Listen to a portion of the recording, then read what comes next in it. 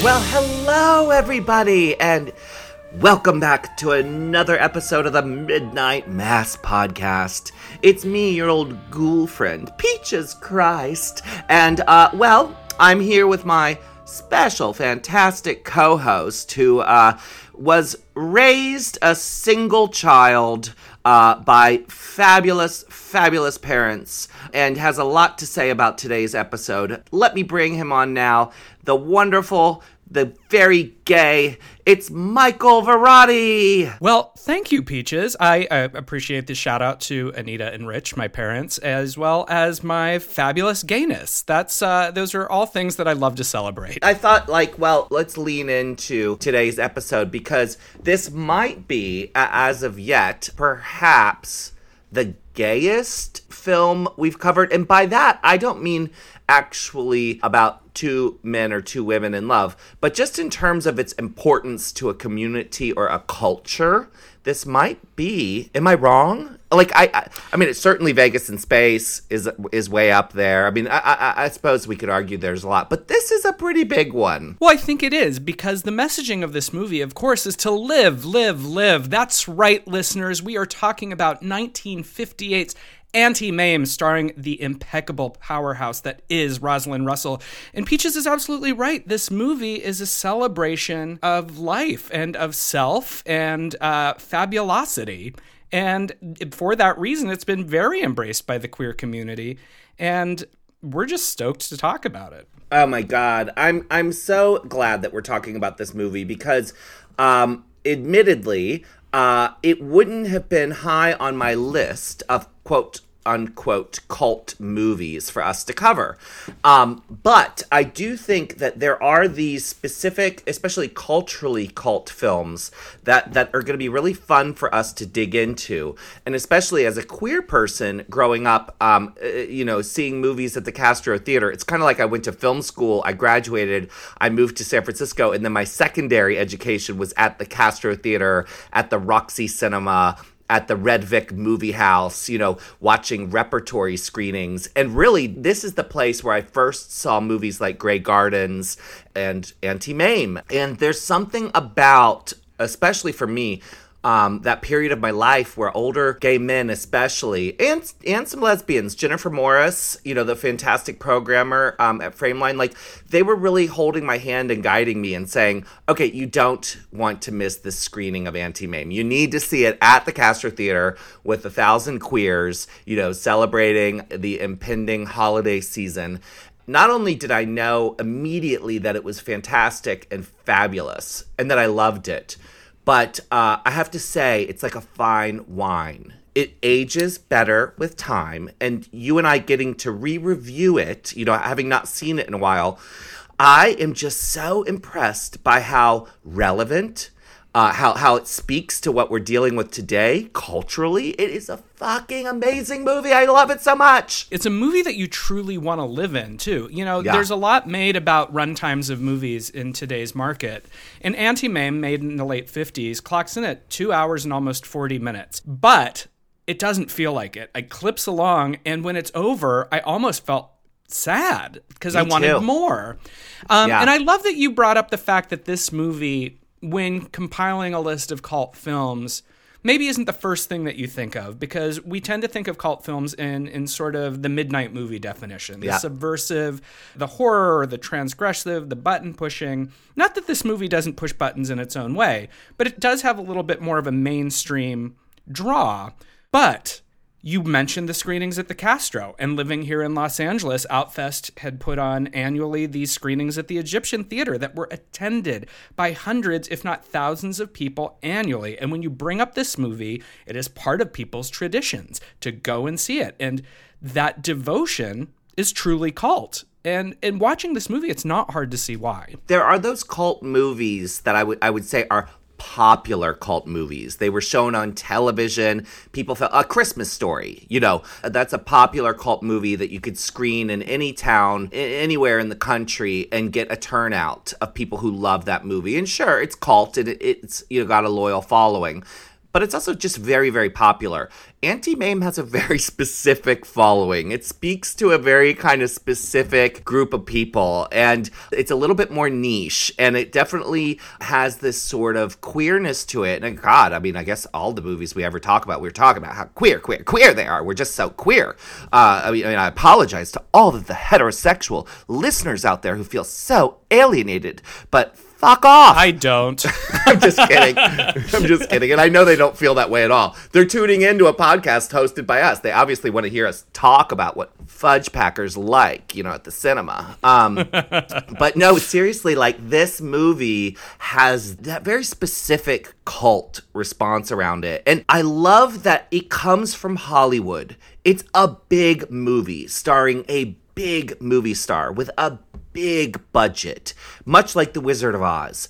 And it speaks to people on this universal level, and then there's a deeper way it speaks to a specific group of people. And so you get language such as, I'm a friend of Dorothy's, right? So if you don't know, that was the coded way that queer people identified each other and to other people in the know. A friend of Dorothy's, referencing Dorothy from The Wizard of Oz, meant that you were queer, which I love that shit. That is so awesome. Like, there's this sort of coded language, right? And Auntie Mame is very similar. A lot of uncles out there, who were men and relationships with men where they may or may not have been out to their families, definitely doted on their nieces and nephews in a very specific way. And they would call themselves the Auntie Mame, of the family. Right. That's awesome, and that's, it is. What we're going to get into. I love also the comparison to The Wizard of Oz. And, I also in some ways think of Charlie and the Chocolate Factory, because all of these movies are about someone going from the drab world outside to this fabulous other world. Yeah. And of course, in Oz, it's this fantasy place. And Charlie and the Chocolate Factory, Willy Wonka's factory, is this other place. But in Mame's world, it's the world we live in, and Mame is merely saying, your life does not have to be drab. Magical realism is still real. You can still have magic. Life is a banquet. And I think that's part of the reason queer people are drawn to this movie in such a deep way, because I think as we grow and we find our chosen family and we find ourselves, we realize that the world may have told us we have to be this one thing, and then we realize we don't have to be. We can be what we make it. And that's a powerful, awesome message. There's this sort of, this connective thing in both those movies that I hadn't yet considered, which is the frustrating part of the third act for all of us who are looking for that magical escape. John Waters always, talks about how he just never fucking understood why Dorothy wanted to go home. Like, what do you mean you want to go home? You've got like a fantastic talking scarecrow for a best friend, and you're hanging out in this colorful, magical world, and you want to go back to fucking drab ass Kansas? Are you nuts? And I think with Auntie Mame, I found myself so frustrated by Patrick's, sort of embracing of this sort of drab, conservative, preppy, cunty world, in the third act. It's that same reaction we have to Dorothy. Like, what do you mean you want to go home? So as queer people, we're looking for our Oz, we're looking for our Auntie Mame, and we get to live this fantasy of what it means to escape. And let's face it, most of us did run away. These movies helped us run away. What's interesting about that comparison, and why John Waters is so right, why would you want to leave Oz? Of course, The Wizard of Oz is made in the late 30s. 39. And so there's still this kind of heteronormative principle applied to it, no matter how fabulous it is. The idea that she still has to return home to tradition, because that was where we were at culturally at the time. Where Auntie Mame parts ways with that, yes, we see Patrick being drawn into the conservative world, but coming home for Patrick at the end of Auntie Mame is literally Patrick staying in Oz. He looks at this world that's demanding tradition and demanding him to push himself down and repress who he is and repress where he came from. And he says no. Yeah. So the thing that's really cool about Auntie Mame is, in a way, Mame says you can stay in Oz. Yeah. And it makes sense, too, because we're at the end of the 50s.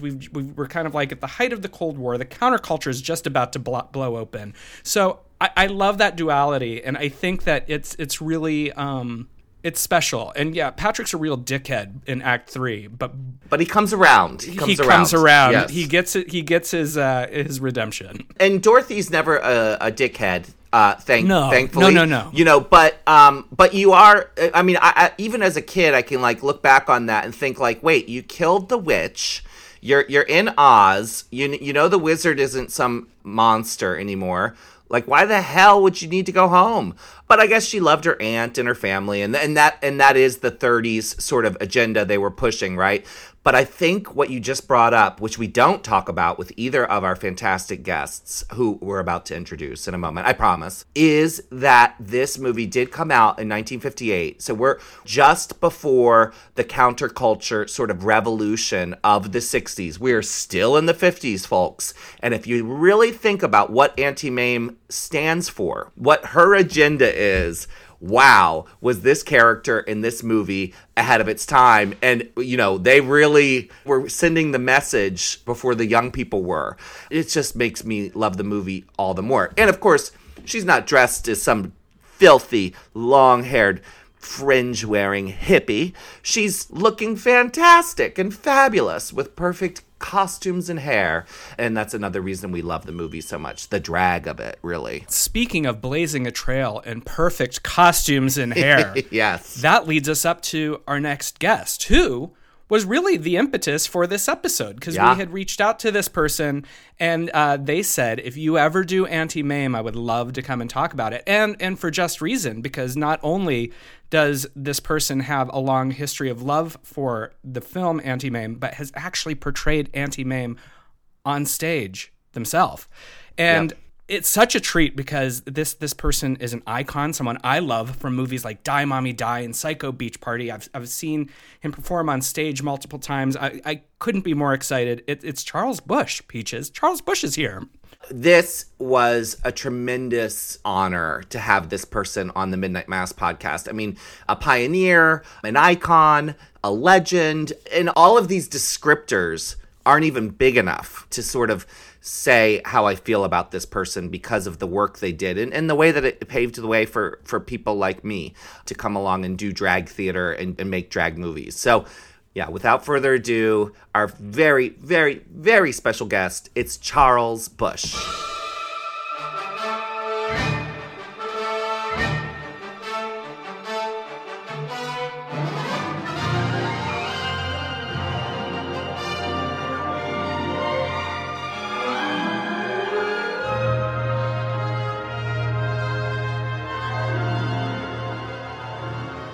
Well, we are here with our very, very special guest, and I know for both Michael and I, this is a huge honor and a thrill because the guest we're about to introduce is truly an icon. The author and star of such plays as The Divine Sister, Vampire Lesbians of Sodom, The Tribute Artist, and The Tale of the Allergist's Wife. He also wrote and starred in the film versions of his plays Psycho Beach Party, which I ran for many, many months at the Bridge Theater, and Die, Mommy, Die, where this guest and I, we have an actor in common, Natasha Lyonne. And this guest has won countless awards. Go to Wikipedia, check it out. So without further ado, it's the fantastic, the brilliant Charles Busch. Hello, darling. Hi, thanks for being here. It really, truly is an honor to have you on the show. Oh, well, thank you. This is going to be fun, I hope. What I think is important to note to listeners is you were actually the inspiration for this week's episode because we had reached out to you about a different movie, and you said, I don't know if that movie's for me, but if you ever do Auntie Mame, and then Peaches and I were like, we should do Auntie Mame because it's really its own cult phenomenon. And I know in San Francisco they do Christmas screenings. Here in LA, up before the pandemic, there were annual screenings of this movie, and the cult of Auntie Mame is strong. So probably a good place to begin, Charles, is when did you first encounter this movie? I feel like Mame in its various incarnations has always been a part of my life. I probably saw it on television, but there was a period. I grew up in the New York area, and I remember my father had a record store in Yonkers, and sometimes like on a Saturday I was sort of stashed away in his store for the whole day. But there was a big movie palace up the street, and so sometimes I'd go to a double feature just to take up the day. And I think there was like a double feature of The Music Man and Auntie Mame. And it was like really heavy, long movies. And, I'd walk in there at noon and leave at 6 o'clock just, bleary-eyed. So it was probably, that it might have been that. I was my childhood was Auntie Mame. My mother died when I was 7. And ultimately I was adopted by my aunt who lived in Manhattan, my Aunt Lillian, who raised me, who had some of the qualities of Auntie Mame. Although I guess in this case the nephew was more flamboyant than the aunt. But yes. And then she took me to see the musical Mame on Broadway when I was a little kid. I mean, it just kept, spinning around. And it goes even beyond that. Ultimately, my connection with Auntie Mame continued as an adult, where my partner of many years, Eric Myers, wrote a wonderful biography of the author of the original novel, Auntie Mame, Patrick Dennis, and called Uncle Mame. It's a wonderful book. And so for about 3 years, while he researched this subject, we became friends with all of Patrick Dennis's family and his widow and his children. It just keeps going around and around, concentric circles, me and Mame. I knew, because you and I are friends on social media, I knew about your aunt, and I've heard the story as you've shared it, and I'd forgotten until I was rewatching the film, and then I thought, oh my God, I think Charles has had this experience, which is so fascinating as far as your connection to the movie. And also, I think because so much of your career and so much of what you have been inspired by is Hollywood and the glamorous women of Hollywood, obviously, the great actors. And for me, rewatching it especially, I was taken by, maybe more so now, I went through this phase where an older gay professor of mine actually gave me a list of movies, when I was young. Oh, and he told me I needed to see, because at one point I said, I made the mistake, or maybe it wasn't a mistake. I said, I don't get Judy Garland, and he was like, yes. Oh, no. Well, but listen, I was in my 20s and obsessed with John Waters, right? So it was him who kind of took me by the hand and said, you need to get Judy Garland. And here are the things you need to watch. And you need to understand Bette Davis and Joan Crawford. And one of the things on the list was Auntie Mame. How lucky you are.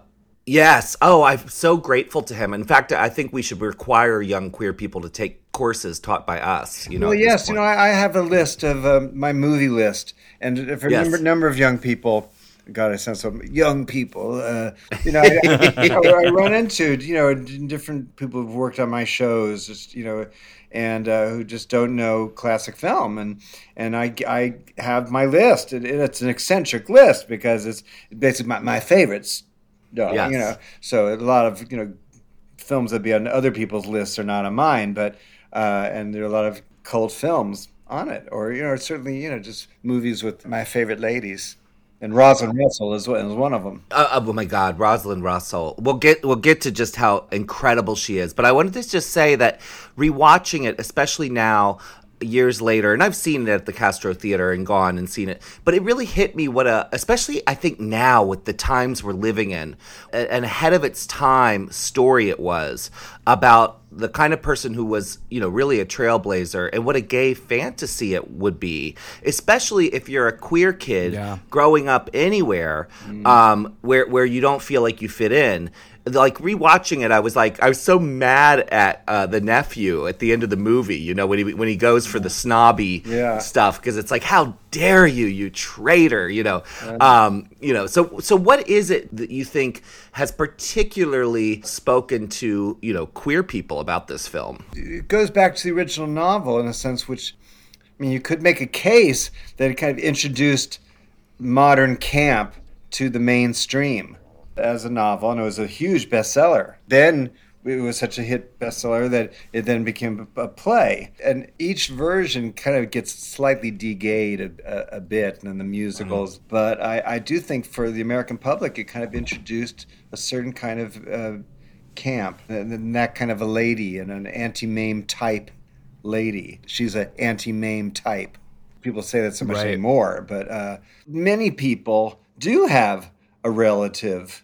It may not be as outrageous as Auntie Mame, but I notice, like on my Facebook page, when I write about my aunt, and people often comment, well, I had an Aunt Rose, I had an Aunt Pearl, and in Oklahoma City, and she was so supportive and introduced me to opera or fashion or all of that. So I mean, I think it's very identifiable that it takes it to a much more exaggerated place, that she's so outrageous. But I think reason why anything has such a importance is because there's a primal identification. And I think that many people have a grandparent or an aunt who just has an original outlook and somehow saves them, introduces them to wonderful things. And I think for a lot of gay people, it's an older gay person who becomes their Auntie Mame. Yeah.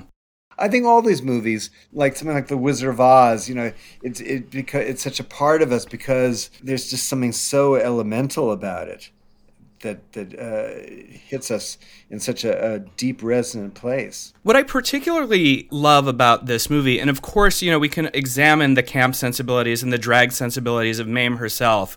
And I was looking at that while watching it again for this recording.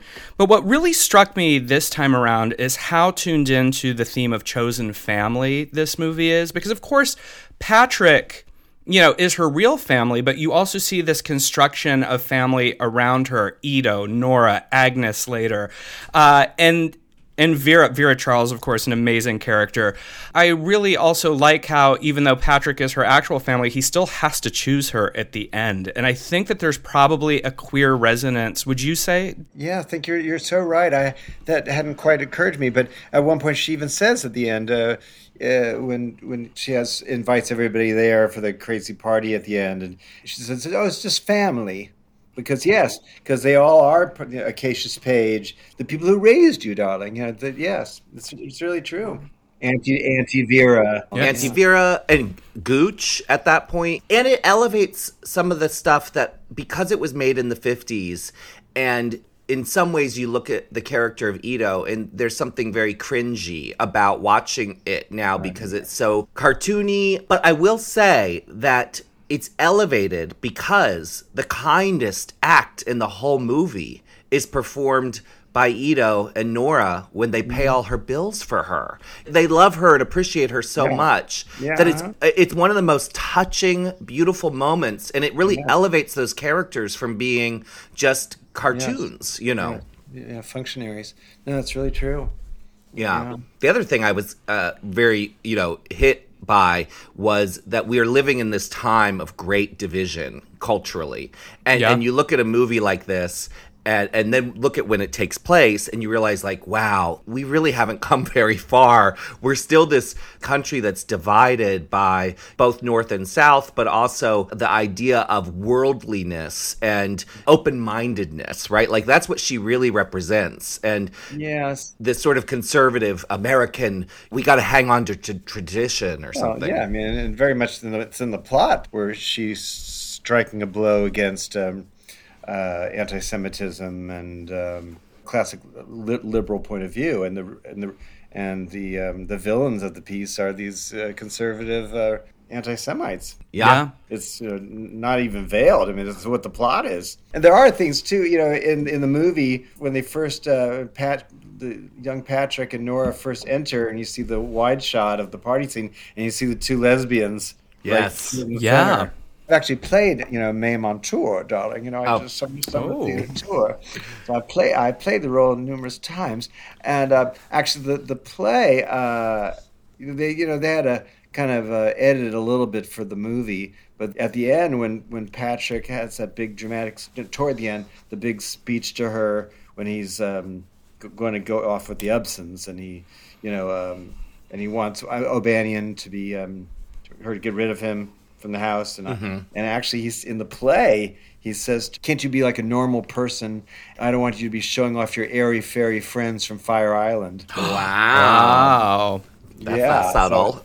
Not at all. I mean, that's in the play. They had to edit that out of the film in 1958. She's surrounded by gay people. The movie itself comes from the stage show. And what I really appreciate in the translation is it's still a series of vignettes that end with that kind of theatrical fade out that then create like a larger narrative. Now, as someone who has portrayed Mame, because this narrative is a series of interconnected vignettes that form the larger narrative, there are also kind of like micro stories. And I'm just curious, when you get to play this role, did you have a favorite portion of it, or did you just love embodying her in total? Well, it was so emotional for me to play it because, since I identified so strongly with my childhood, so it was quite emotional. I was fortunate that, the first time I played it, it was a series. We did a series of big Actors Fund benefits here in Broadway-sized houses, and we had just incredible casts of Broadway people. And the very first one, we had Peggy Cass came out of retirement and played Gooch. Wow, and it was so wild too because I guess the assumption was that she would, wasn't going to do it. So I guess this producer phoned her and asked her if she would be the host of the evening. And she said, well, "Can I play my old part?" and we couldn't believe it. And it was so wild because, she comes on. She doesn't come on until Act 2. She was old and she kind of moved like an old woman, but her voice was exactly the same. And we only rehearsed it maybe twice,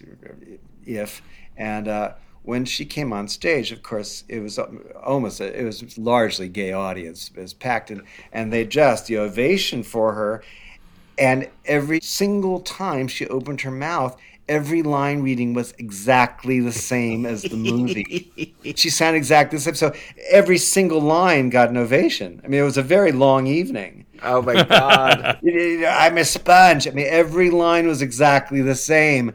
And then when I got to the point where I had to pull her off stage saying, "Live, live, live," it was so bizarre because I thought, I know that I'm not Roz, but this really is Gooch. Yeah. I've walked into the movie. I'm in the movie now.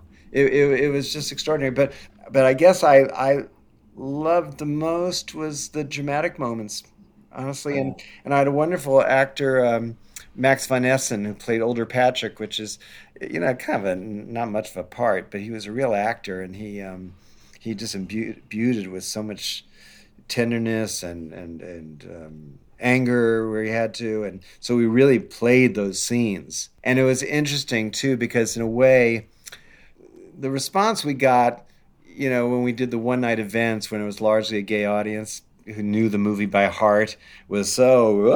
It was just like the circus. Yeah.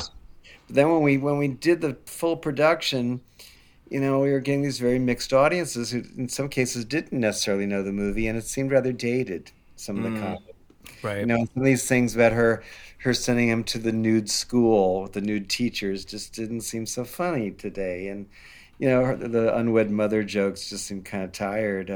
It's different when you're watching a classic film than actually seeing it. However, the dramatic, sentimental moments really worked well, and there's something very potent about. It's one of the reasons the movie holds up so well. Is just this idea of this woman who saves this child, and I get sort of choked up talking about it, and then he sort of saves her, and it goes back and forth. It's very real and more touching than in the novel, which is really on a rather cartoony level. And Patrick Dennis was so impressed with the adaptation that Lawrence and Lee did, and told them, he said, you gave it tears, you gave it a heart that the novel didn't have. Wow. That's usually in reverse, right? Like usually it goes the other direction because the book is able to take its time and really get deeper get to the heart of things, whereas movies, especially a movie like this, it's so interesting the line that they're walking, because it is camp in many ways, or what we now consider to be camp, and it is comedy. I mean, some of the comedy is just so outrageous. The whole horse fox chase sequence, and really over the top, but those moments of earnest connection and heartbreak, and that, like we discussed, the paying of the bills, and her just being so moved, and pretty quickly, like I was watching it going, wow, we really accept really early on that she needed this kid, because he just sort of walks into her life, and she just it is a fantasy. She just embraces him with total love and open arms. Now, it's in her own way, it's in her eccentric way, but it is pure love. And that brings me to Rosalind Russell. I think that the whole movie is colored by this brilliant performance. And I'm just wondering if you can talk about just what makes this performance so special. Well, I think she was really perhaps the most technically adept comedian of talking film. I mean, the speed of her articulation and her comic resourcefulness is, she's so brilliant in His Girl Friday, and and the women. I mean, that performance, nobody's ever been able to play that part. I've done a lot of one night events of that too, and I've seen revivals of that, and it's very hard for most of the ladies who play Sylvia and the women come off really bitchy and mean, and just sort of mean and like a villain. And Rosalind Russell is able to play this horrible gossiping woman who's sort of blithely destroys people's lives, but with this kind of almost childlike glee that that makes her fun to watch, makes her a fun film character. The joy she's getting from the gossip, and and this kind of slightly spoiled little girl quality, that she has a tantrum. She's like a spoiled child. And so she brings that that incredible skill to the role of Auntie Mame, and yet she can also there are times I'm not really so fond of Rosalind Russell playing when she goes dramatic in some of her heavier dramatic roles in movies.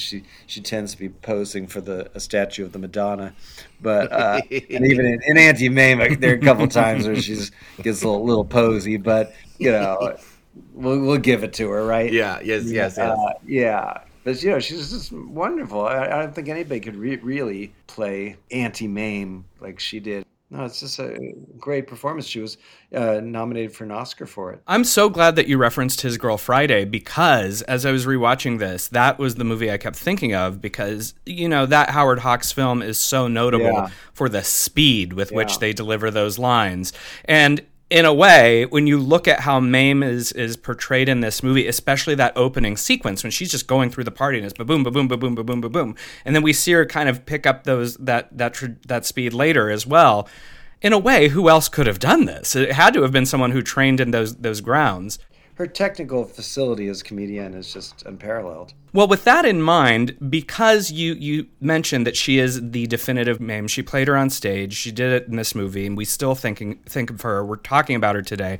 I did briefly want to get your take on Mame, the Lucy musical, and how it compares in your mind. I know people who have great affection for that movie and Lucille Ball in that role.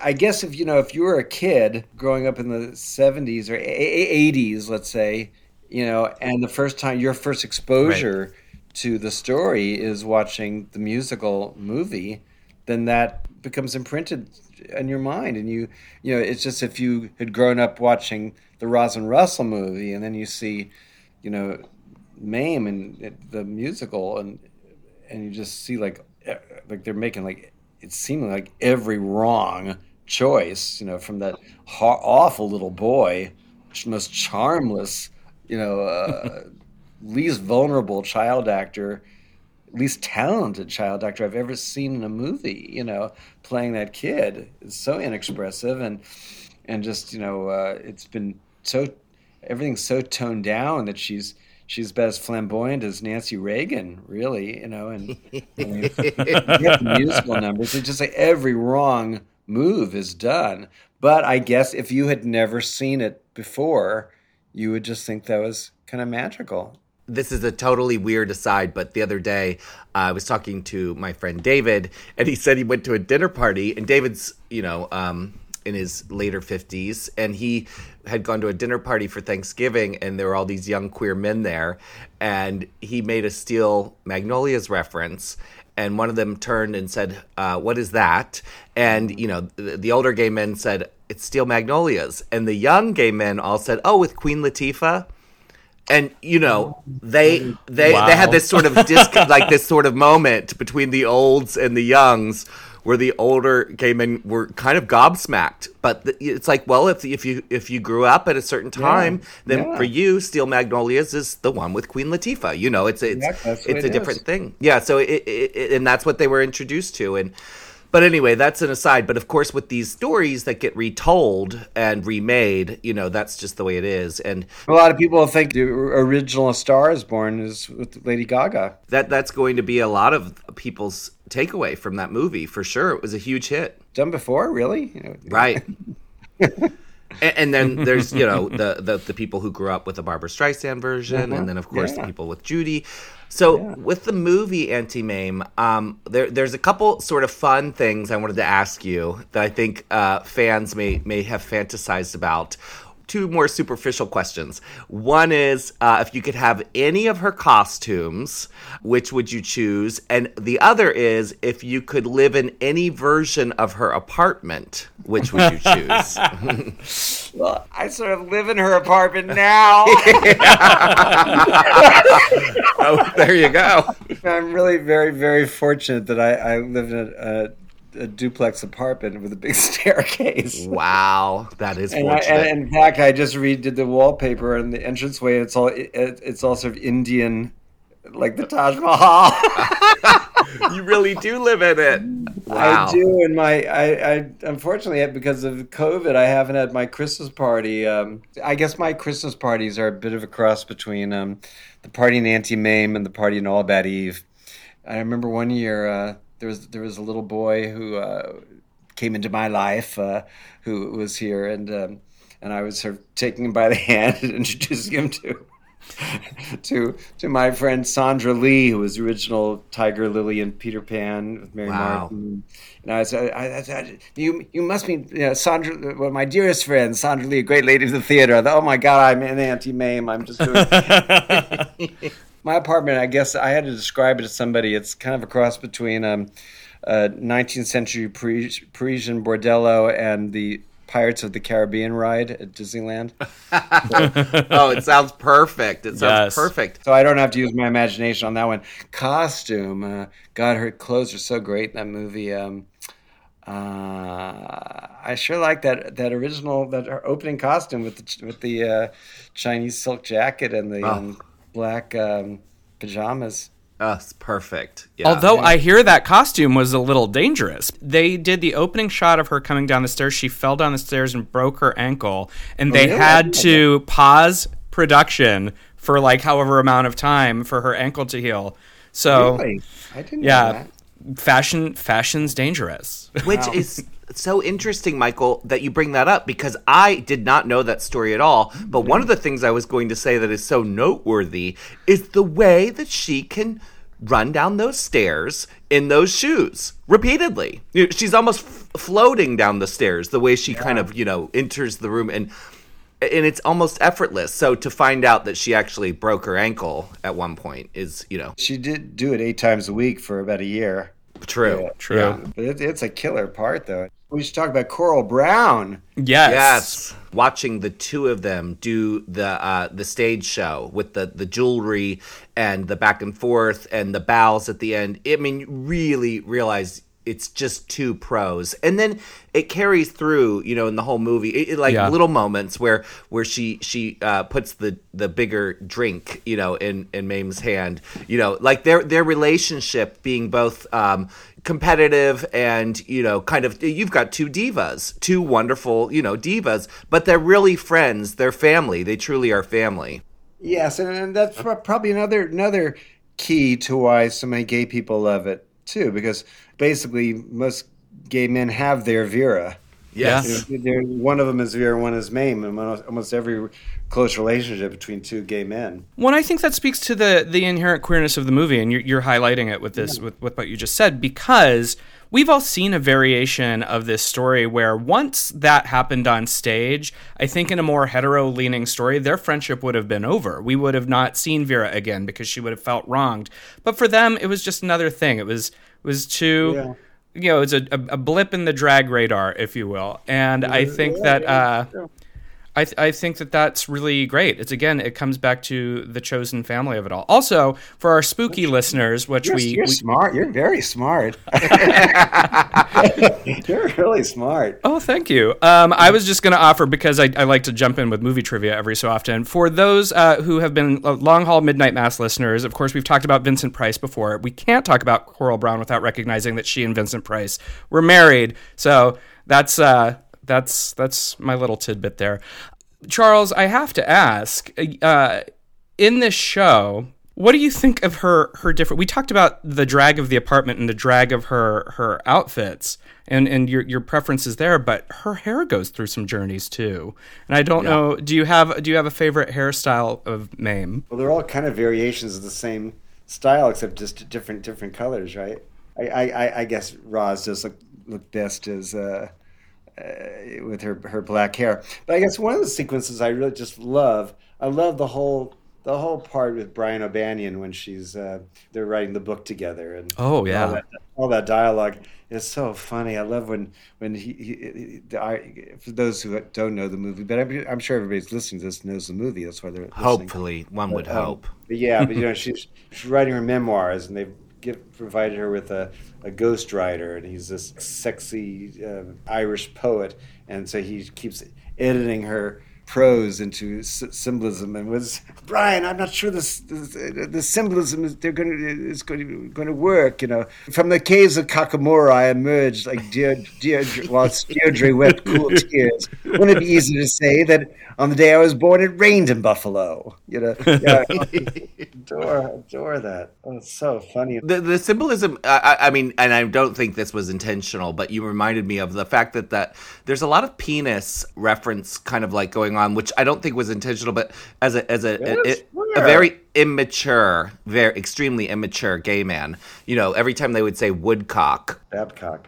Wait, was it Babcock? And then what was the Georgian ranch called? Peckerwood. Peckerwood. I guess it is sort of a dick joke. Yeah. I guess. Peckerwood. I was like, Peckerwood. Really? Peckerwood? Of course I could not. I need to grow up, quite frankly. I think that was intentional. Yeah. For Patrick Dent, it's from the novel. Right. Well, it makes sense because let's be honest, in the crudest of terms, those people were dicks. So it's like, I love when Vera burns them about their honey daiquiris later. Like, that was just such like a planned moment. They were serving daiquiris made with honey. Yeah, he's just like so taken aback. That whole sequence of her decorating the house and preparing for them and really just saying, no, I'm not playing this charade anymore is fabulous. And then, of course, we have to talk about Joanna Barnes as Gloria Upson. I mean, that's just an iconic performance, and people have been sort of doing her without even knowing they're doing her. Right. Yeah, and the whole big set piece of her talking about the ping pong ball. That's just brilliant. And evidently, I think when they were doing in rehearsal for the play, Roz was dubious how that was going to work, and she didn't think it was going to be funny, and that they should cut that, and the writers would trust us, and it was just got huge response, and you got to give Roz Russell credit that as the star that she didn't say it's getting a little too many laughs. Right. And I mean, and it's iconic, and it kind of was like that accent is just so over the top. And you're right, people do it all the time. Even the way she ends a sentence and the way that it's like Margaret Hamilton playing a witch. It's kind of like the way she played a snob is going to be forever imitated, right? Forever. And like you say, people won't even know that they're doing her being a top drawer snob or whatever. And, it's Rosalind Russell's reactions, though, that actually make that all work so well, because Rosalind waiting for the story to end is actually what makes it even better. Is her kind of leaning in, and then, and this can't be the end of the story. Oh, what a great scene! Lee Patrick was a wonderful character actress playing Mrs. Upson. I mean, it's such a horrible character, and she's so funny. We're highlighting the fact that the cast in this movie all around delivers, because in a movie with such a dynamic personality as Rosalind Russell, who has to be the center of this fantastic universe, it would be very easy for other people to fade away. But even the woman who plays Pegeen, who's barely in the film, she's at the end, but she instantly sells you that she has this chemistry with the older Patrick, that you're like, oh, that's who he needs to end up with, not her. And that's not easy to do. How do you steal a scene and that's an ensemble scene. Everybody's already in the room. So I remember reading, I guess, I don't know whether it was in Rosalind Russell's memoir, or she encouraged them to give Gooch more and Gloria Upson, because she said, the audience has seen plenty of me in Act 1. You can give Act 2 to other people. Just make sure that the ending is back to me. Well, it definitely works, and the way the movie plays out, it's like, I hate long movies. I hate movies that feel long. I'll say this: the running time isn't my problem, and so I think right now we've got these movies that Hollywood puts out that are all about 144 minutes, these fucking comic book movies and stuff, and it's like, why? But watching Auntie Mame, I looked at the running time before I sat down and watched it, and I was like, I didn't remember it being that long, and I didn't want it to end. I felt like even that third act, and it's a long movie, it's 144 minutes, I felt like, it feels a little rushed. Like, I just felt you fall in love with the characters so much, you don't want to leave them. Well, it's also episodic, too. I mean, right.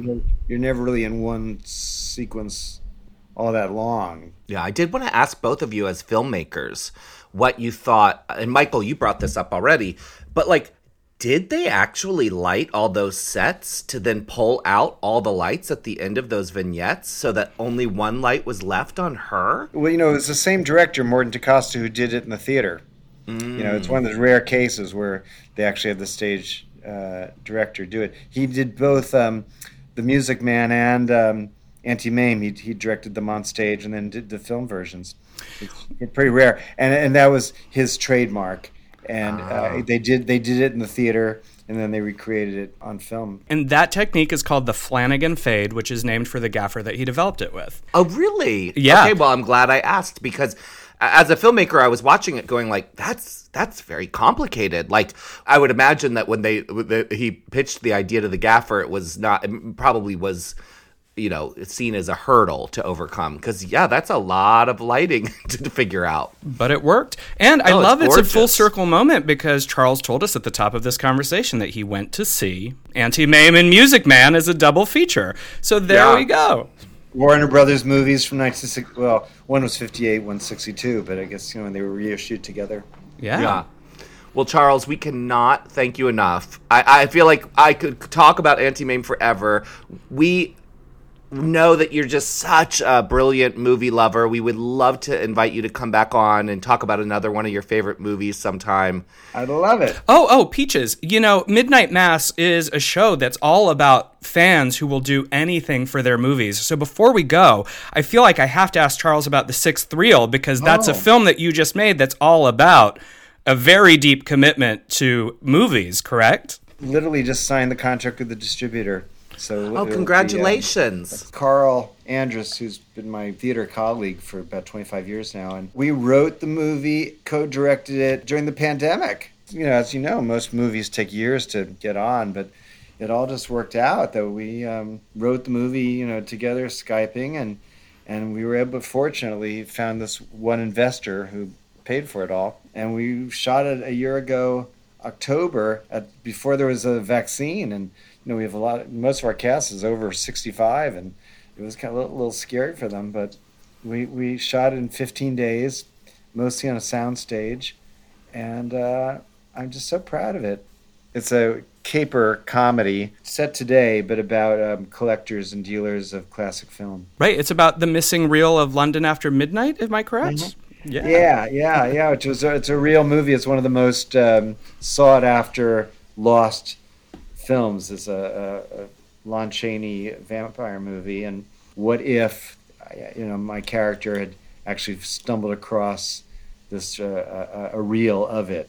I know that world, and we just had a great time doing this, and I look forward to really being able to share it with a lot of people. Well, congratulations on the distribution, and I know that we speak for the listeners when we say that we have great interest and are looking forward to seeing it when it hits the streaming airwaves or whatever you call it.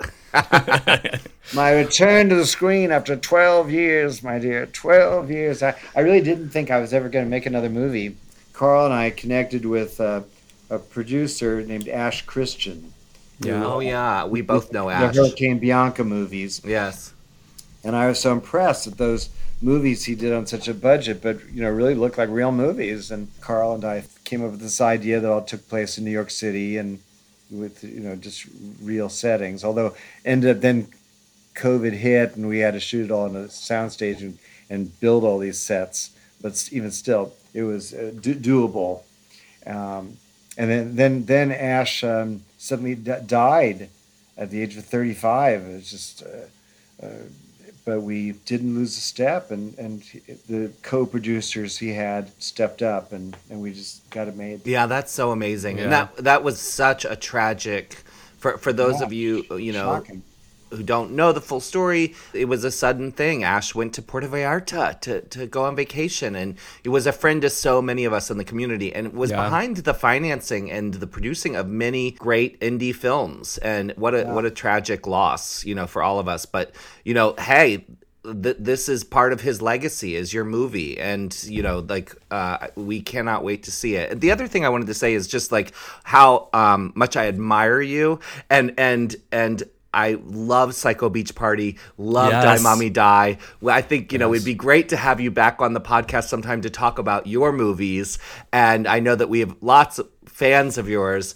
And I remember when I first met Natasha Lyonne and was kind of trying to prepare her for what it might be like to work with a drag queen, blah, blah, blah. Like as if she hadn't. And she goes, honey, please, I've worked with Charles Busch, And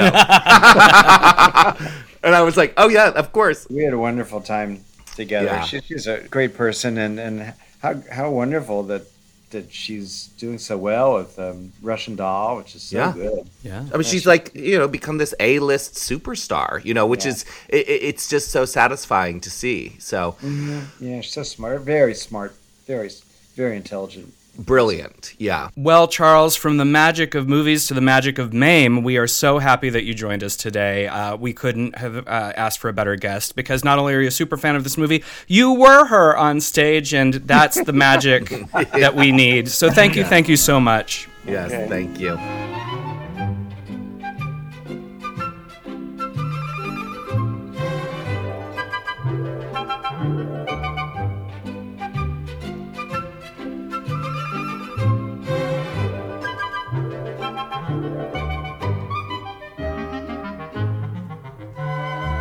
Okay, that was our interview with the legendary Charles Busch. And oh my God, Michael, what a total thrill to get to talk to Charles about this movie. I just love all of Charles's history with this film. The fact that he himself was raised by a fabulous aunt, that he then went on to play Auntie Mame on stage, and he got to play Auntie Mame with Peggy Cass, who was Gooch in the movie. I mean, what a perfect guest. And also just the fact that he respects and understands its place in Hollywood history and as a cult film, and how informative it's been to him. As you said, it was Charles who recommended Auntie Mame and kind of put the idea in our head. And what a great idea, because I think looking at this from the cult film perspective, from the perspective of why did a specific group of people respond to this movie the way that they did, that has kept it alive and meant so much to people. Talking to Charles about it was just delicious. And, I have to share a personal story. I don't think I told you about this, but how I first met Charles Busch in person. No. So just so everyone kind of knows, like Charles Busch, is someone who did something before other people did. He was this person who was creating off-Broadway theater and having success with it unapologetically in the style and the spirit of Charles Ludlam and the theater of the ridiculous. You know, Charles Busch comes along and does theater where he is starring in the female leads of these productions, you know, and writing outrageous productions. And the fact that he was able to then get some of his productions turned into feature films, big feature films. You know, we're not talking about tiny little low budget indies that didn't get distribution. Psycho Beach Party played at the movie theater I ran, you know, in the 2000s. Right. Like, this was a big movie, right? Die Mommy Die, starring, you know, Jason Priestley and Charles Busch and Natasha Lyonne, with Charles Busch, you know, evoking, you know, Joan Crawford and Rosalind Russell and Betty Davis. Fantastic movies, well ahead of the drag revolution, well before RuPaul's Drag Race. Like, I just want people to understand that Charles Busch is extraordinary. And so I was invited to a lunch in Provincetown when I was doing a run there in the summertime. And all someone said was, Charles Busch is going to be there. And I said, ooh, I am there. So I get to the restaurant. They seat me next to Charles Busch. To his left, I'm so excited. And to his right is Coco Peru. Okay? To her right is Dina Martina. Next to Dina is Ryan Landry. At the head of the table is Varla Jean Merman. You go around the corner, it's Bianca Del Rio. And it goes on and on. It just so happened that a bunch of us were in Provincetown at the same moment, and we got to have lunch on this sort of pier. I mean, honestly, if the restaurant had gone up in flames, I mean, there goes queer culture, quite frankly. It's just gone. It's erased. It's eradicated from the earth. I'm going to put a challenge out to our artistic listeners. What Peaches just described is essentially Da Vinci's Last Supper. So if somebody would like to do an artistic rendering of all of these drag icons at one table and send it to me, I can't promise that I'll frame it, but I would love to see it, and we will post it on the Midnight Mass. Okay, as Michael can attest to, I have the worst fucking memory. So here's the thing. Those are all the people I'm sure were there. I think before you do this, please allow me to consult with Coco or someone else who has a better memory than I do to confirm that I'm not missing someone, because I actually think I might be missing another important queen or two. I can't remember, but I think Jinx was there. Not that Jinx is, you know, not memorable. But, you know, I think she may have been there. Although I would have remembered that, right? But anyway, what I do remember is Charles telling a story that was so amazing. And it was about him being on an airplane and sitting next to some famous actor, and him being so excited that the actor had fallen asleep, and he was so hot for the actor, but he had to climb over the actor to get out to use the bathroom. And just what a titillating experience it was. And then he got up to sort of show us how it was done, and he did it to Coco. He did it to Coco Peru, of all people. He climbed over Coco and intimately pushed up against Coco Peru. And the look on fucking Coco's face, I will never forget, because Charles is a performer. He's just going for it. I mean, he's getting intimate. He's pushing into Coco Peru. And Michael, as someone, you know Coco Peru, like, I was laughing so hard at her reaction to this happening to her that tears were coming down my face. And then Charles sat back down and finished his story, and there was like sort of a beat. And then Coco turned and looked at Charles Busch, and she said, "Don't ever tell that story again." Well, my first encounter with Charles Busch hardly, comes close to that. But it was funny. I don't think I've told you this either, but I was thinking about it when we connected with him. I had gone to see a Broadway Bears performance in New York. You know, they do this amazing sort of burlesque thing every year to raise money for charity. And Charles was there, and they brought Charles on stage, and Charles was in drag. And afterwards, I ran into Charles Busch, and it was that kind of same thing where it's like, oh my God, this is Charles Busch. I love Psycho Beach Party. I love Die Mommy Die. And I just blurted out, I'm like, you look so beautiful tonight, which he did. And Charles Busch said, thank you. I was going for Ann Miller. And I'll never forget that because that's such a Charles Busch thing. As you said, he evokes all these classic actresses of the screen. And, he evokes Joan Crawford in his performance and Bette Davis. And so the fact that the first thing that he ever said to me in our encounters was, thank you, I was going for Ann Miller, is something I will think of forever. Oh, it's so awesome. Truly a living legend. We're so excited to see his new movie coming up. So great that like yourself, he actually was able to make a movie during the pandemic. No small feat. So that was just such a treat. And I think he embodies this sort of classic archetype of what an Auntie Mame fan can be inspired to do. Not only because of the movie, but because of his own life and his own Auntie Mame experiences. And I think that leads us to another archetype of a person that this movie speaks to. And that's our next guest. And we would be remiss if we acted as though this movie only spoke to gay men or drag queens, because that's clearly not the case. It's also a movie that speaks to strong, wacky, eccentric women who may decidedly choose not to have children as part of their life. And we're talking about heterosexual women. And so our next guest is a friend of both of ours who we invited to speak on this. This next guest is truly somebody who embodies a lot of the greatest qualities of Mame, I think. I get to see her all the time here in Los Angeles. She's vibrant and eccentric and also truly a great creator. She is the force behind the cult film Chastity Bites, which she wrote and her amazing husband John directed. She's the producer of really great documentaries about queer subjects like Divine and Vito Russo. And she's doing a documentary about Showgirls. So she's clearly one of our people. And she's clearly someone who loves to live and to celebrate life. It's Lottie Ferris Knowles, and we're going to talk to her right now.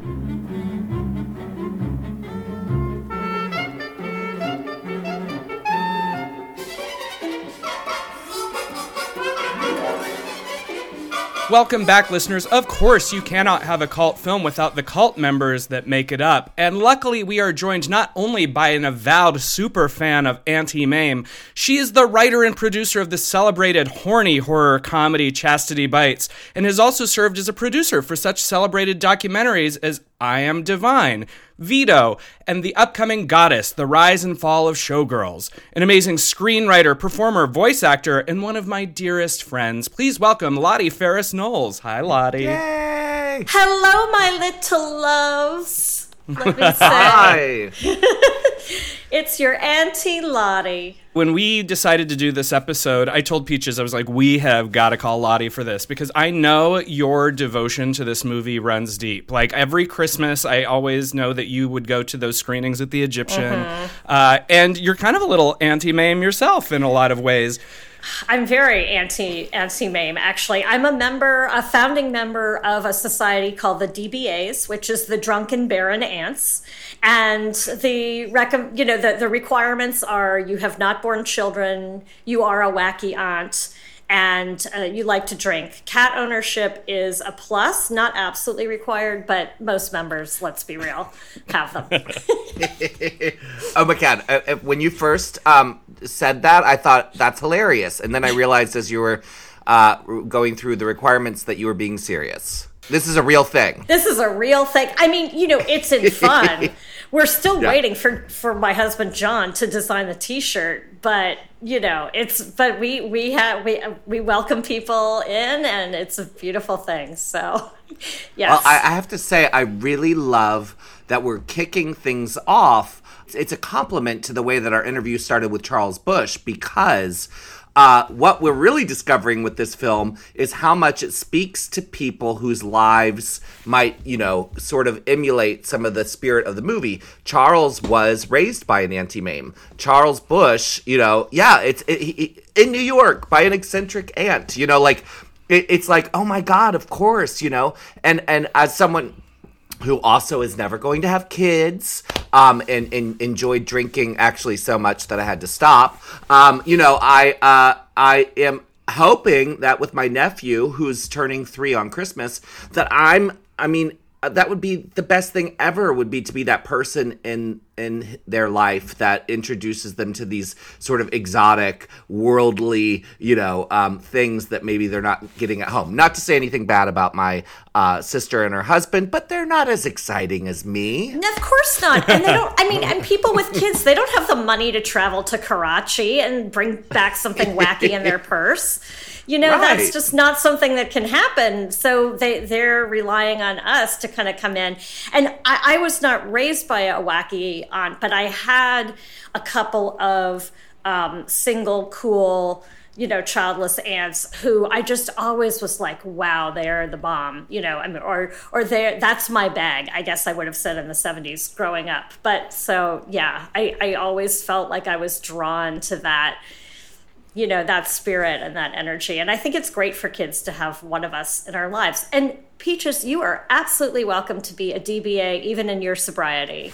Oh, thank you. Well, I actually creepily posted all my nephew's little school photos. They call them school photos. He's not even 3 yet. It's like he doesn't go to school, but his daycare did photos, and I was like, God, I really am Auntie Mame. Like that thing where she embraces him right away, and it's like that thing where she just wants to love him, and that's part of what I love about the movie so much, is that you don't go through the sort of cliched, I don't want this kid, this kid's gonna cramp my lifestyle, I'm too fabulous for this. It's like, no, she's like, oh no, I want you, and I'm not gonna change. And so here it is. And I think that's one of the things I love about the movie the most, is the way it starts. Oh, yeah. And she's like, he's coming along into my lifestyle, and he's going to be the better for it, like going to naked Greek-speaking schools or whatever. She's like, yeah, it's on. I just want to quickly say, hi, Charles. And I'm so honored to share this podcast with Charles Busch, because what an inspiration. So thank you. So, Lotte, we talk about that draw to the eccentricity, and we all need that eccentric relative in our lives, and in some cases, we are that eccentric relative. And in this movie, we attach to Mame early on. So let's talk about that attachment and your origins. When did you first see this film and decide, this is for Mame? So it's funny, because most of my favorite movies, came to me at a very formative age, things that I saw when I was 10 or 12 or, 15. This movie I didn't come to until my 30s, and I was introduced to it at the Outfest screening at the Egyptian. And to take this a little serious for a moment, it was very soon after I had finally gotten diagnosed and properly treated for depression and anxiety, which was cramping my Auntie Mame spirit for quite a while, which I think is my natural state of being, right? It's maybe like 75 Mame, 25 Gooch. But anyway, so I was coming out of this really difficult, dark period and kind of ready to live again. And I saw this movie, and it just was like, whoosh, yes. And I was also at that point where I was really realizing I was going to reject the societal pressure to have my own kids. I was getting a lot of pressure, and I knew it was not for me. It was not the life I wanted. And so, there were already a lot of other cinematic characters that had kind of spoken to me in the same way. Like, I'll just name one, like Ruth Gordon in My Bodyguard, for example, where she's like the eccentric, crazy grandma. But so this movie just kind of came to me like at the right time, the right moment. And I'm not really a Christmas person. Like, I like Christmas fine, but I'm not one of those people that's like, oh, I can't wait, and all the movies. So this and White Christmas are kind of the two Christmas movies that for me is like all I need. That just gives me the camp, the joy, the joie de vivre, etc. I love that you bring up the social stigma of being a woman who's in a relationship with a man. Mm-hmm. I think that does make a difference, because I think for queer people, because we're queer, our struggle's a little different when we come out, and like as adults, there's sort of this acceptance that we've already had when we're kids, when we're coming of age, when we're secretly acknowledging to ourselves that this is who we are. You know, I think later in life, a lot of women I know that I'm close friends with, because I'm friends with a lot of Auntie Mames, let's face it. You know, a lot of the women in my life are these women. And that's a really big thing, to basically say, I'm not going to have children, is still a hard thing to do for a woman in this culture, in this, you know, in this day and age. And I think Auntie Mame, in many ways, is this symbol, this sort of proud, iconic character, unapologetically living her life, you know, the way she wants to live it. I think that's a really strong point that you bring up, that identity. Because I think it's, as the queer people, we grow up and watch Auntie Mame and we go, I want to be raised by an Auntie Mame, or, you know, I want to be an Auntie Mame. But that connection that you're having as a woman who is choosing not to have children in this society, in this culture, that's really powerful. I'd never even considered that. So yeah, thanks for articulating that. Sure. No, I mean, I think that the generation now below mine, I'm sure there's still many of them who get that pressure, but it seems like it's getting easier and more people are making that conscious choice. I sort of feel like in Gen X, we're kind of the last generation of women that were really feeling a lot of pressure about marriage and kids. And maybe I'm wrong. I would love to hear from younger women to know if I'm off the mark. But I feel like it was still sort of this gold standard of womanhood, you know, what I was kind of taught I should be. And just was never my vision. I wanted adventures. I wanted fun. I wanted parties. You know, I wanted all of that. But, and I love kids, you know, and so people, because I love kids and I was jolly and I've been an arts educator, they're like, oh, but you'd be a great mom. And I'm like, but would I? Do you really know? Because I think a lot of times people make assumptions about what would make a great parent, and it's not true. But I'm a killer aunt. Like, that is my sweet spot.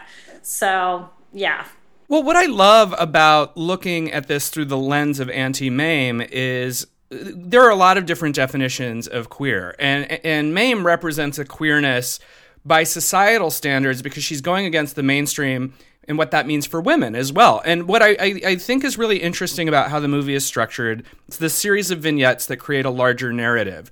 And while there's no bad portion of this movie, I could watch this for days, Rosalind Russell is fire the entire time, I would say probably the weakest moments are when they try and give her a love interest. Like, that guy's fine, but, like, I'm more interested in having her, like, ride the horse and the hilarity that involves in that.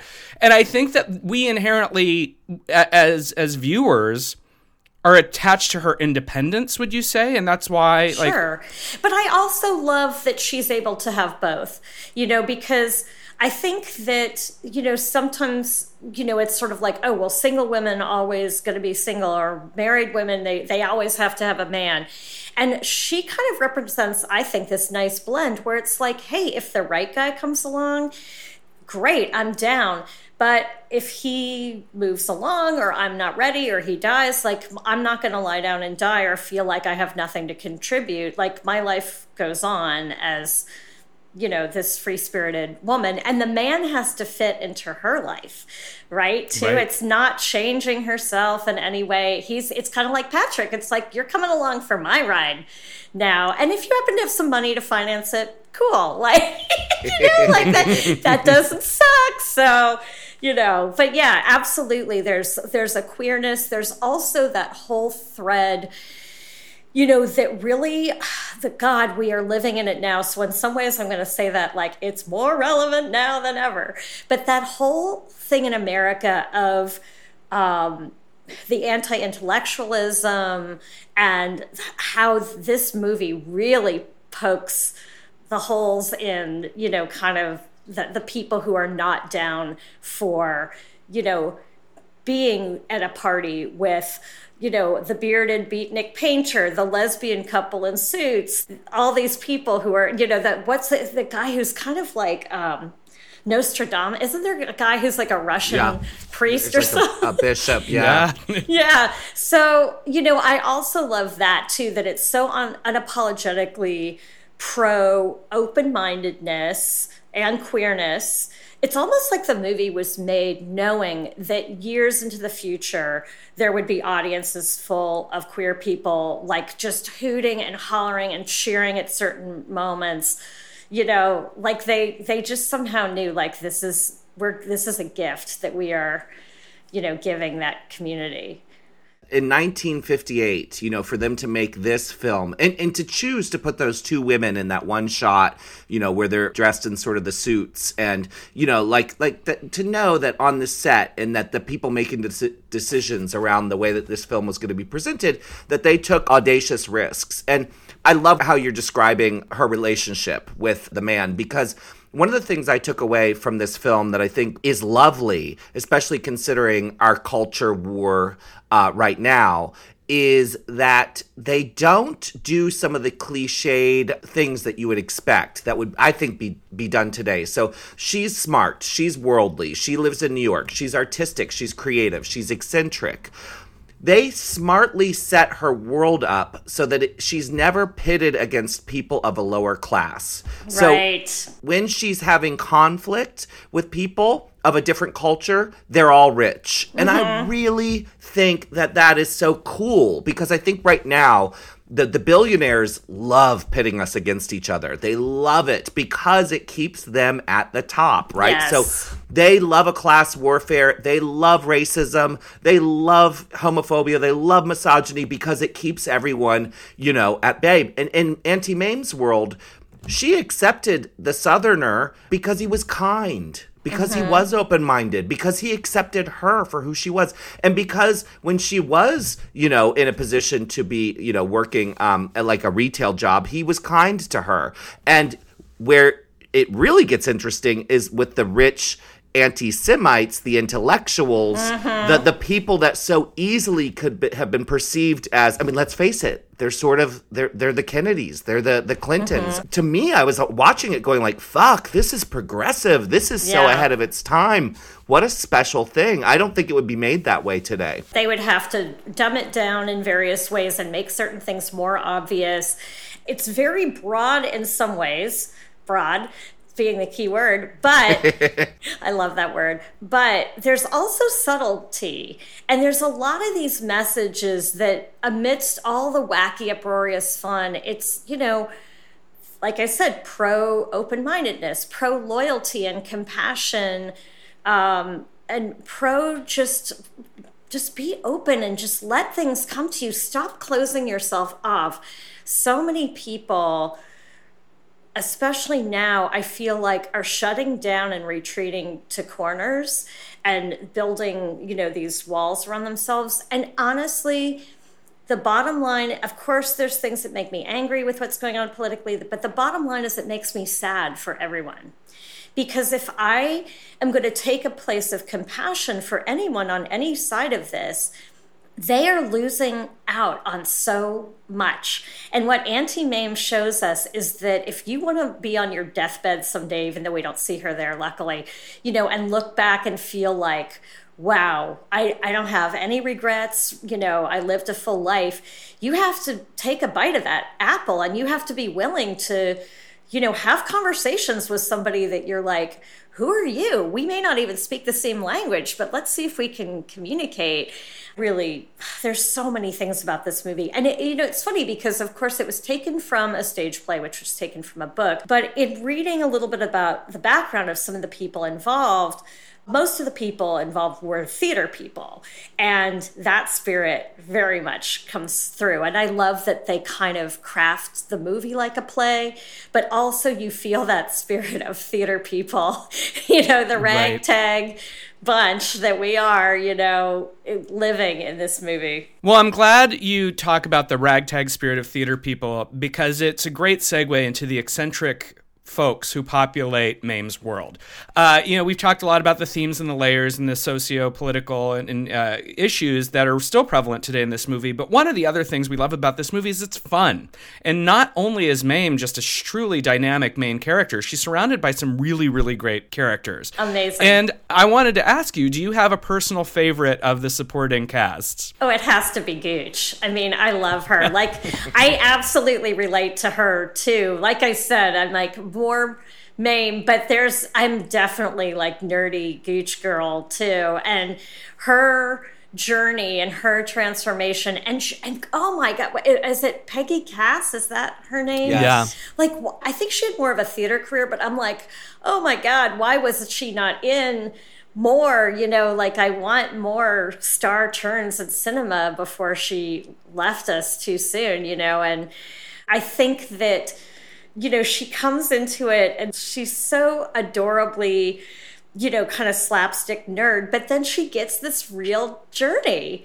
And here's this like nerdy, kind of hunched over gal who, without a lot of sophistication, and she kind of ends up with, this suave Irish playboy, like they don't have any qualms about expectations in this movie of like, oh, well, this is what needs to happen. And she needs to be so glammed up that it's like, she's all that or something, where the person is barely unattractive, but they have glasses on. And then suddenly, but like they just kind of, they glam her up, but she's still like blind and, and clumsy and a little hunchbacked. And yet she still manages to go out and I lived, Yeah. So, I adore her. She's sort of the embodiment of, I think Rocky Horror's message is so similar, right? Which is don't dream it, be it. And the real message of Auntie Mame is, that life's a banquet and most people are starving, right? Live, live, live. And,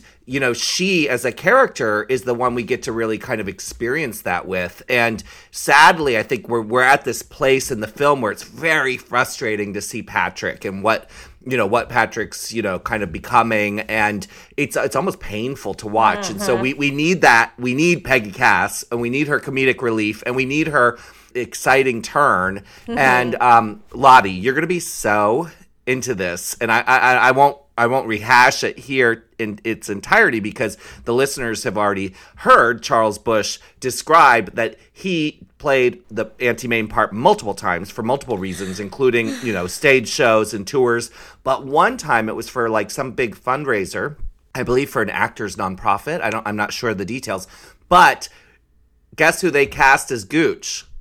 Peggy Cass, who came out of retirement and played. She only agreed to do the benefit if she could play her same role. And you know what I didn't say to Charles, Michael? It's like, what would it be like to see like an 80-year-old woman pregnant, on stage? But yes. You'll hear it all. He describes it much better than I can. Wait, yeah. That's amazing. Yeah. Oh wow, yeah. that. I mean, I don't know how he didn't just die happy the next day, because that's living the dream. Amazing. I have to say really quick, it's funny you brought up Rocky Horror, because I was thinking earlier, and I forgot to mention when we talked about my origins with this movie, that the way I see myself first watching Auntie Mame is the scene in Fame where Doris Finsecker is first going to the Rocky Horror Picture Show, and she's like living. She's like, what is this world? Like, this is a world I would like crawl. I'm going up there on stage. I'm going to live in it. That was kind of like exactly how I felt that first time seeing Auntie Mame. Can I ask you, the night that you saw it at Outfest, was Alonso Duralde hosting that event? I can't remember. He probably was, but that has got to be, it was like the late aughts, as it were. So I can't, I'm too old to remember that far back, that detail. I know that he had a fairly regular gig doing the Christmas stuff for Outfest, so I just was going to shout him out. Yeah, and other great stuff, too. He has a lot of fabulous screenings of movies that I'm very glad he introduced me to. So, Lottie, one thing that we've all been discussing since we watched this movie, and we would be remiss if we didn't ask you, but Mame herself is kind of a drag queen. Her outfits are very draggy, but the other drag queen of this movie is her apartment.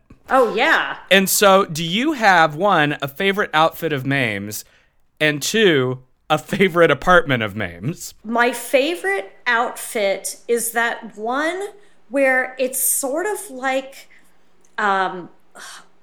like a long sleeve tight shirt that has like that long vest over it that I think is sort of sparkly. I want to say maybe it's sort of, or you know what I'm talking about? Like it's sort of like Mame casual wear, which is not really casual at all, but it just looks like comfortable and fabulous all at the same time. So, yes. I mean, you know, a lot of her looks are amazing, but that one's the kind of thing when I think of her in my mind's eye and I think like, okay, what outfit do I want?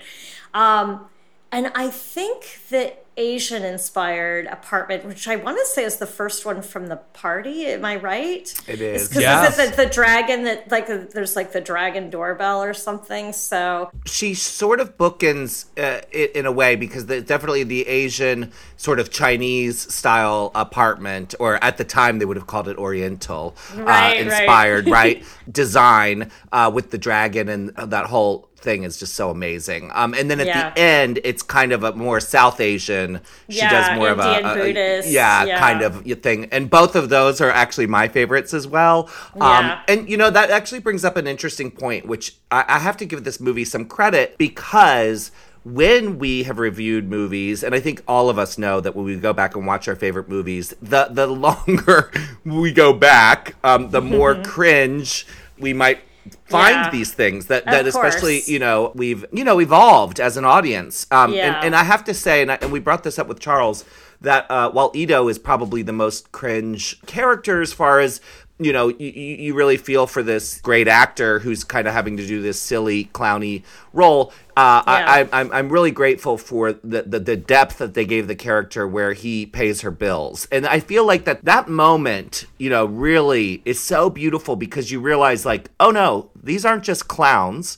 These are her closest family members. Mm-hmm. Yeah. It's beautiful. everybody is given humor and depth. And Ito is the one character that if you're visiting it from today's perspective, you have to get past. And it is tough because it's not a cool portrayal for most of it. But the fact that they respect that character enough to give him some depth, and he is not just the surface caricature of the man, you know, Asian manservant, that redeems it slightly. And, you know, yes, exactly. Slightly. Yeah, I think you're right. Let's not forgive it entirely. I hope the audience realizes that's not what I'm saying at all. Yeah. As long as something is not done in meanness, I can look past things that were of a different era. If there is something that feels truly racist, anti-gay, you know, that's where it gets difficult. But because there is affection for this character, and given that, I feel like to dismiss the whole movie because of that character would be a terrible decision and would actually miss still the point of what they're trying to say. And the fact that, again, he is Asian and works for her, but he's part of her family. I think that statement can be maybe on a par with the message of the clownish, you know, stereotypical behavior to sort of balance it. So that is my take. Internet, bring it on if you want. I have to say, and I know Michael is just a little bit younger than we are, but I think those of us from Generation X that grew up with certain forms of media tend to look at intention more than anything, right? So we can both acknowledge that it's problematic, it is offensive, but that the intention needs to be considered when making an evaluation. And again, we could bring up Rocky Horror. There are things in the Rocky Horror Picture Show around consent and Frankenfurter, you know, disguising himself as someone else to get in their pants. Right. But we also have to acknowledge, I mean, Auntie Mame, there's this whole sequence where the Irish writer is like attacking her. Yes. The way it's presented then did not have the intended effect that it has now, which is like, oh my God. You know, like settle down, guy. She needs to call the police, you know. Yeah, exactly. They were really going for like sex farce then, whereas we like now are like, wow. No. Also, I have to say, I kind of don't like that guy. Like, actor was great, but like he's just kind of terrible. He's leeching off of her. He's doing nothing. He's kind of rapey. So I mean, listen, I'm thrilled for Agnes that she got to live. He wouldn't be my ultimate choice for her. So my hope is that maybe eventually she raises the baby on her own or with Mame, traveling the world, and he has some visitation rights, but he's not in the picture forever with her. She moves on. But agreed. It's funny though. It's very much, kind of like when I talk with my mom about Me Too and those kind of things and that generational disparity. And my mom always talks about, well, we just moved fast in those days when we knew somebody was handsy. And I'm like, oh, kind of like that scene is sort of the perfect illustration where it's like, boys will be boys and I better just move fast. And it's like, that's definitely problematic. But it's so funny that never even registered with me on that level as a woman. I mean, I totally see it now, but yeah. Well, thank God we live in a time now, and this is what's so lovely about these things, where we can actually view this stuff through a different lens. Yes. And we can look at the time in which it was made. And again, I'm not saying to forgive it. I'm saying to understand it. And, and that we do live in a time now where we look at the same thing and hopefully we're raising girls. Like I'm thinking about my nieces. Yes. I think they would watch that scene and be very disturbed by it. And I think that's great. Yeah, they wouldn't they would not chuckle it off, Yeah. Right. Well, and I'm also hoping that we're raising boys who would watch that scene and be disturbed by it. Even better. Thank you. Yeah. Yes, exactly. No, I totally agree. Like I said earlier, in the spirit of Mame, I like conversations. I don't like building a wall. So, for example, you have this whole canon of cinema, music, arts, theater, etc., that was made back in the day. And some of it has some things in it that are not pretty. But to wall yourself off from it and not at least have the conversation and not kind of put it in its context, that's where I think the tragedy would be. If somebody tuned out from Auntie Mame and all that it does have to offer, because they're like, oh, those two things that they told us are happening are terrible, and so therefore screw that movie. Don't do that if you're out there listening and you haven't seen it, because there's a lot of good stuff in there, and put those things in their historical context while realizing they're absolutely problematic. So, Well, let's face it. One of the functions of art is to inspire a conversation and to inspire change. Yes. So if you look at material from yesteryear that maybe is not up to snuff by today's standards, to strike it entirely from the record still is a disservice to that art. Yes. Because if you remove something without having the conversation, then you learn nothing from it and you will eventually repeat that mistake. Right. One thing we can bring up here is that Lottie, Michael, and I all share a great, deep, earnest love for the movie Showgirls, and we can all agree. Like every Showgirls fan I know, and Lord knows I have contributed to the cult of Showgirls, and am proud to have contributed to it. But we all agree that the rape scene of Molly is completely unnecessary and horrible and not something that we celebrate. And somehow, as fans, we kind of can remove it and actually place the blame where it belongs, which is with the writer and the director. Like, what the fuck were you thinking? Like, you've just, deflated all the joy that we were experiencing, but you can still enjoy the rest of the movie and kind of remove that part of it, and I think that, with a lot of these cult films and just any movie, like you said, any work, a novel, a great work of literature, you're going to find shit in it that just doesn't feel right or feel comfortable now for good reason, but let's not throw it away. And the rape scene in Showgirls, not to go down that rabbit hole too deep, but that you could also say is like, oh, that's the vestige of their original intent making that movie, to show you how horrible show business is and how horrible it is to women. And so in some ways, it kind of is this gut punch that reminds you like, oh yeah, this seems like campy fun, but he was making a point. And now it is in your face and you can't deny it. So, and it is based on some reality. So there's two sides to that too, you know? Yeah, I agree with you so much, Lottie. And for everyone who has bought this sort of narrative that Joe Eszterhas and Paul Verhoeven have, there is interview proof that they have gone on record as saying we intended it to be campy or a comedy. Right. I say you're full of shit. Yeah. I love Paul Verhoeven. I cannot wait for his nunsploitation movie. Opens this Friday in San Francisco. Oh my God, yes. I love him. I think he's an amazing filmmaker. But I will say this. No, Paul, because if that were true, this one scene would never have made it into the movie. It just doesn't add up. True. It doesn't make sense. And bringing it back to Auntie Mame in the spirit of this discussion of growing with the art, one thing that I like to ask people who have embraced these cult films, because cult films are movies we take with us through our lives. From that time that you first saw it at the Outfest screening to now, how has your relationship with this movie changed, Lottie? Or like, what does it mean to you today as opposed to when you first found it? I actually think it kind of means the same thing to me, and which is an affirmation of life overall, and an affirmation of strong women, because really and truly, all of the female characters, well, not all, but the main ones, Gooch makes her journey, but even Vera is her good friend, the actress, right? Like Vera has a lot, even though she's like a Cholula bankhead, drunken, crazy person. But that friendship is kind of the main, one of the main long-lasting relationships of the whole film, So there's so much female positivity, strong female energy, queer positivity, whether they completely intended it or not, although I think they slyly found a way to put that in.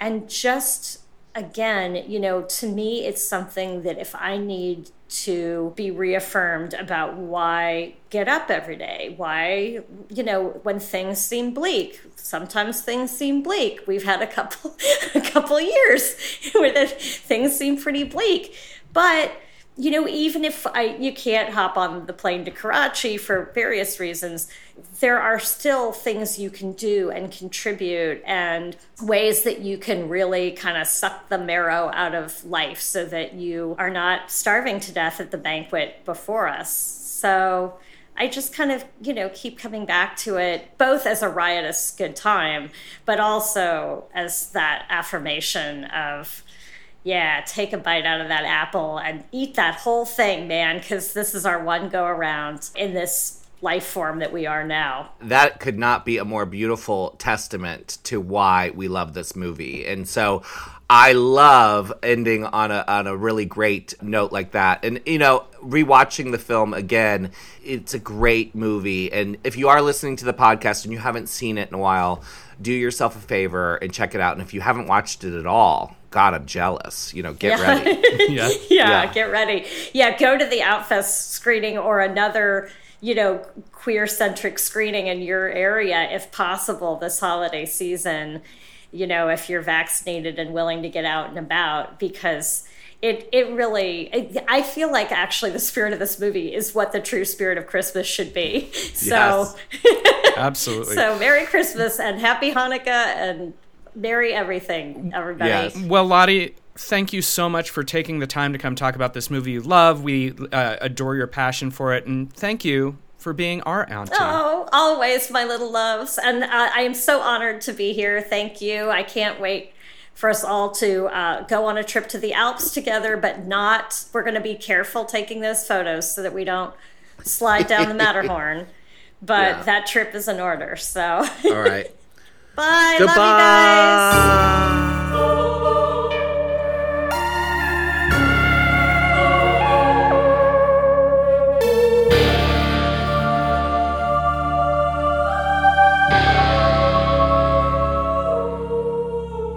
And that was our interview with the amazing Lottie Ferris-Knowles.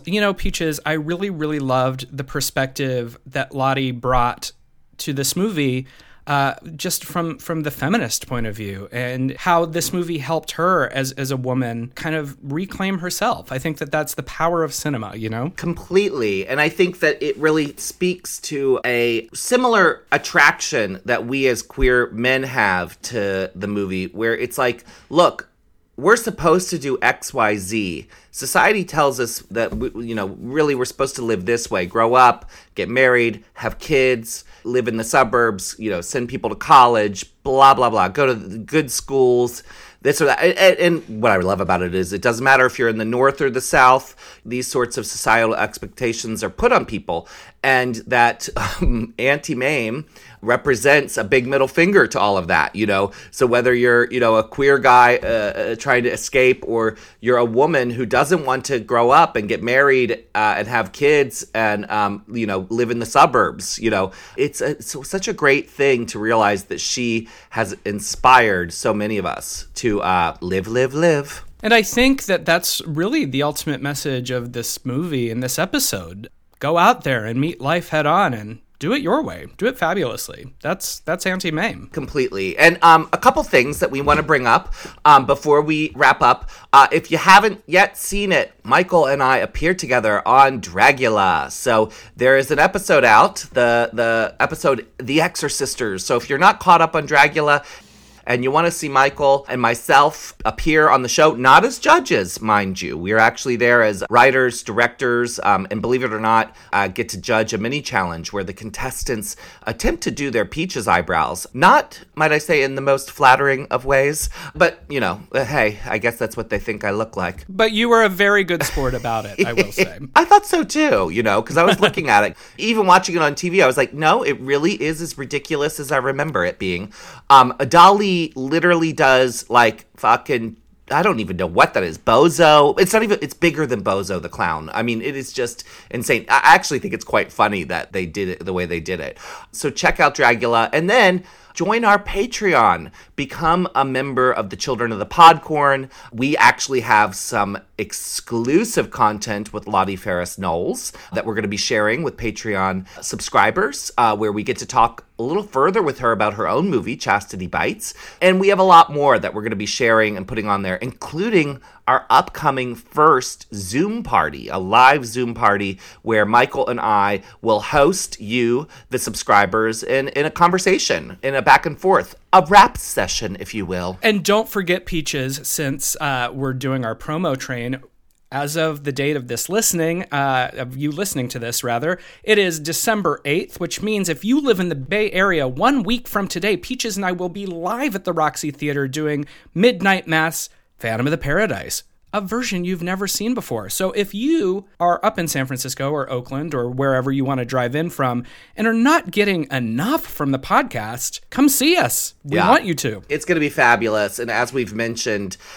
we are going to be screening the movie like you've never seen it before. And for legal reasons, I can say no more. So yes, check it all out. All of that stuff and more is available at peacheschrist.com if you need to find the Patreon or the Roxy screening. Of course, Michael and I can be found on all the social media channels. We do have a Midnight Mass podcast Twitter account, Midnight Mass Pod. So we're really stepping up our game here. We want this podcast to be around for a long time. We want to be able to create shows and put on events. And with your help, we should be able to do that. So thank you for listening.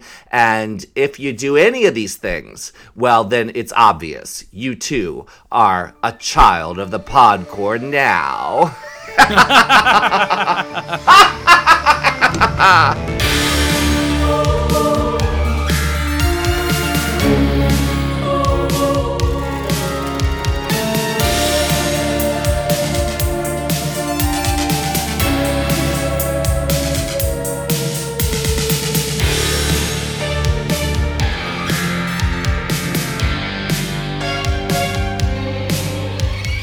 Midnight Mass is created and co-hosted by Peaches Christ and Michael Verratti.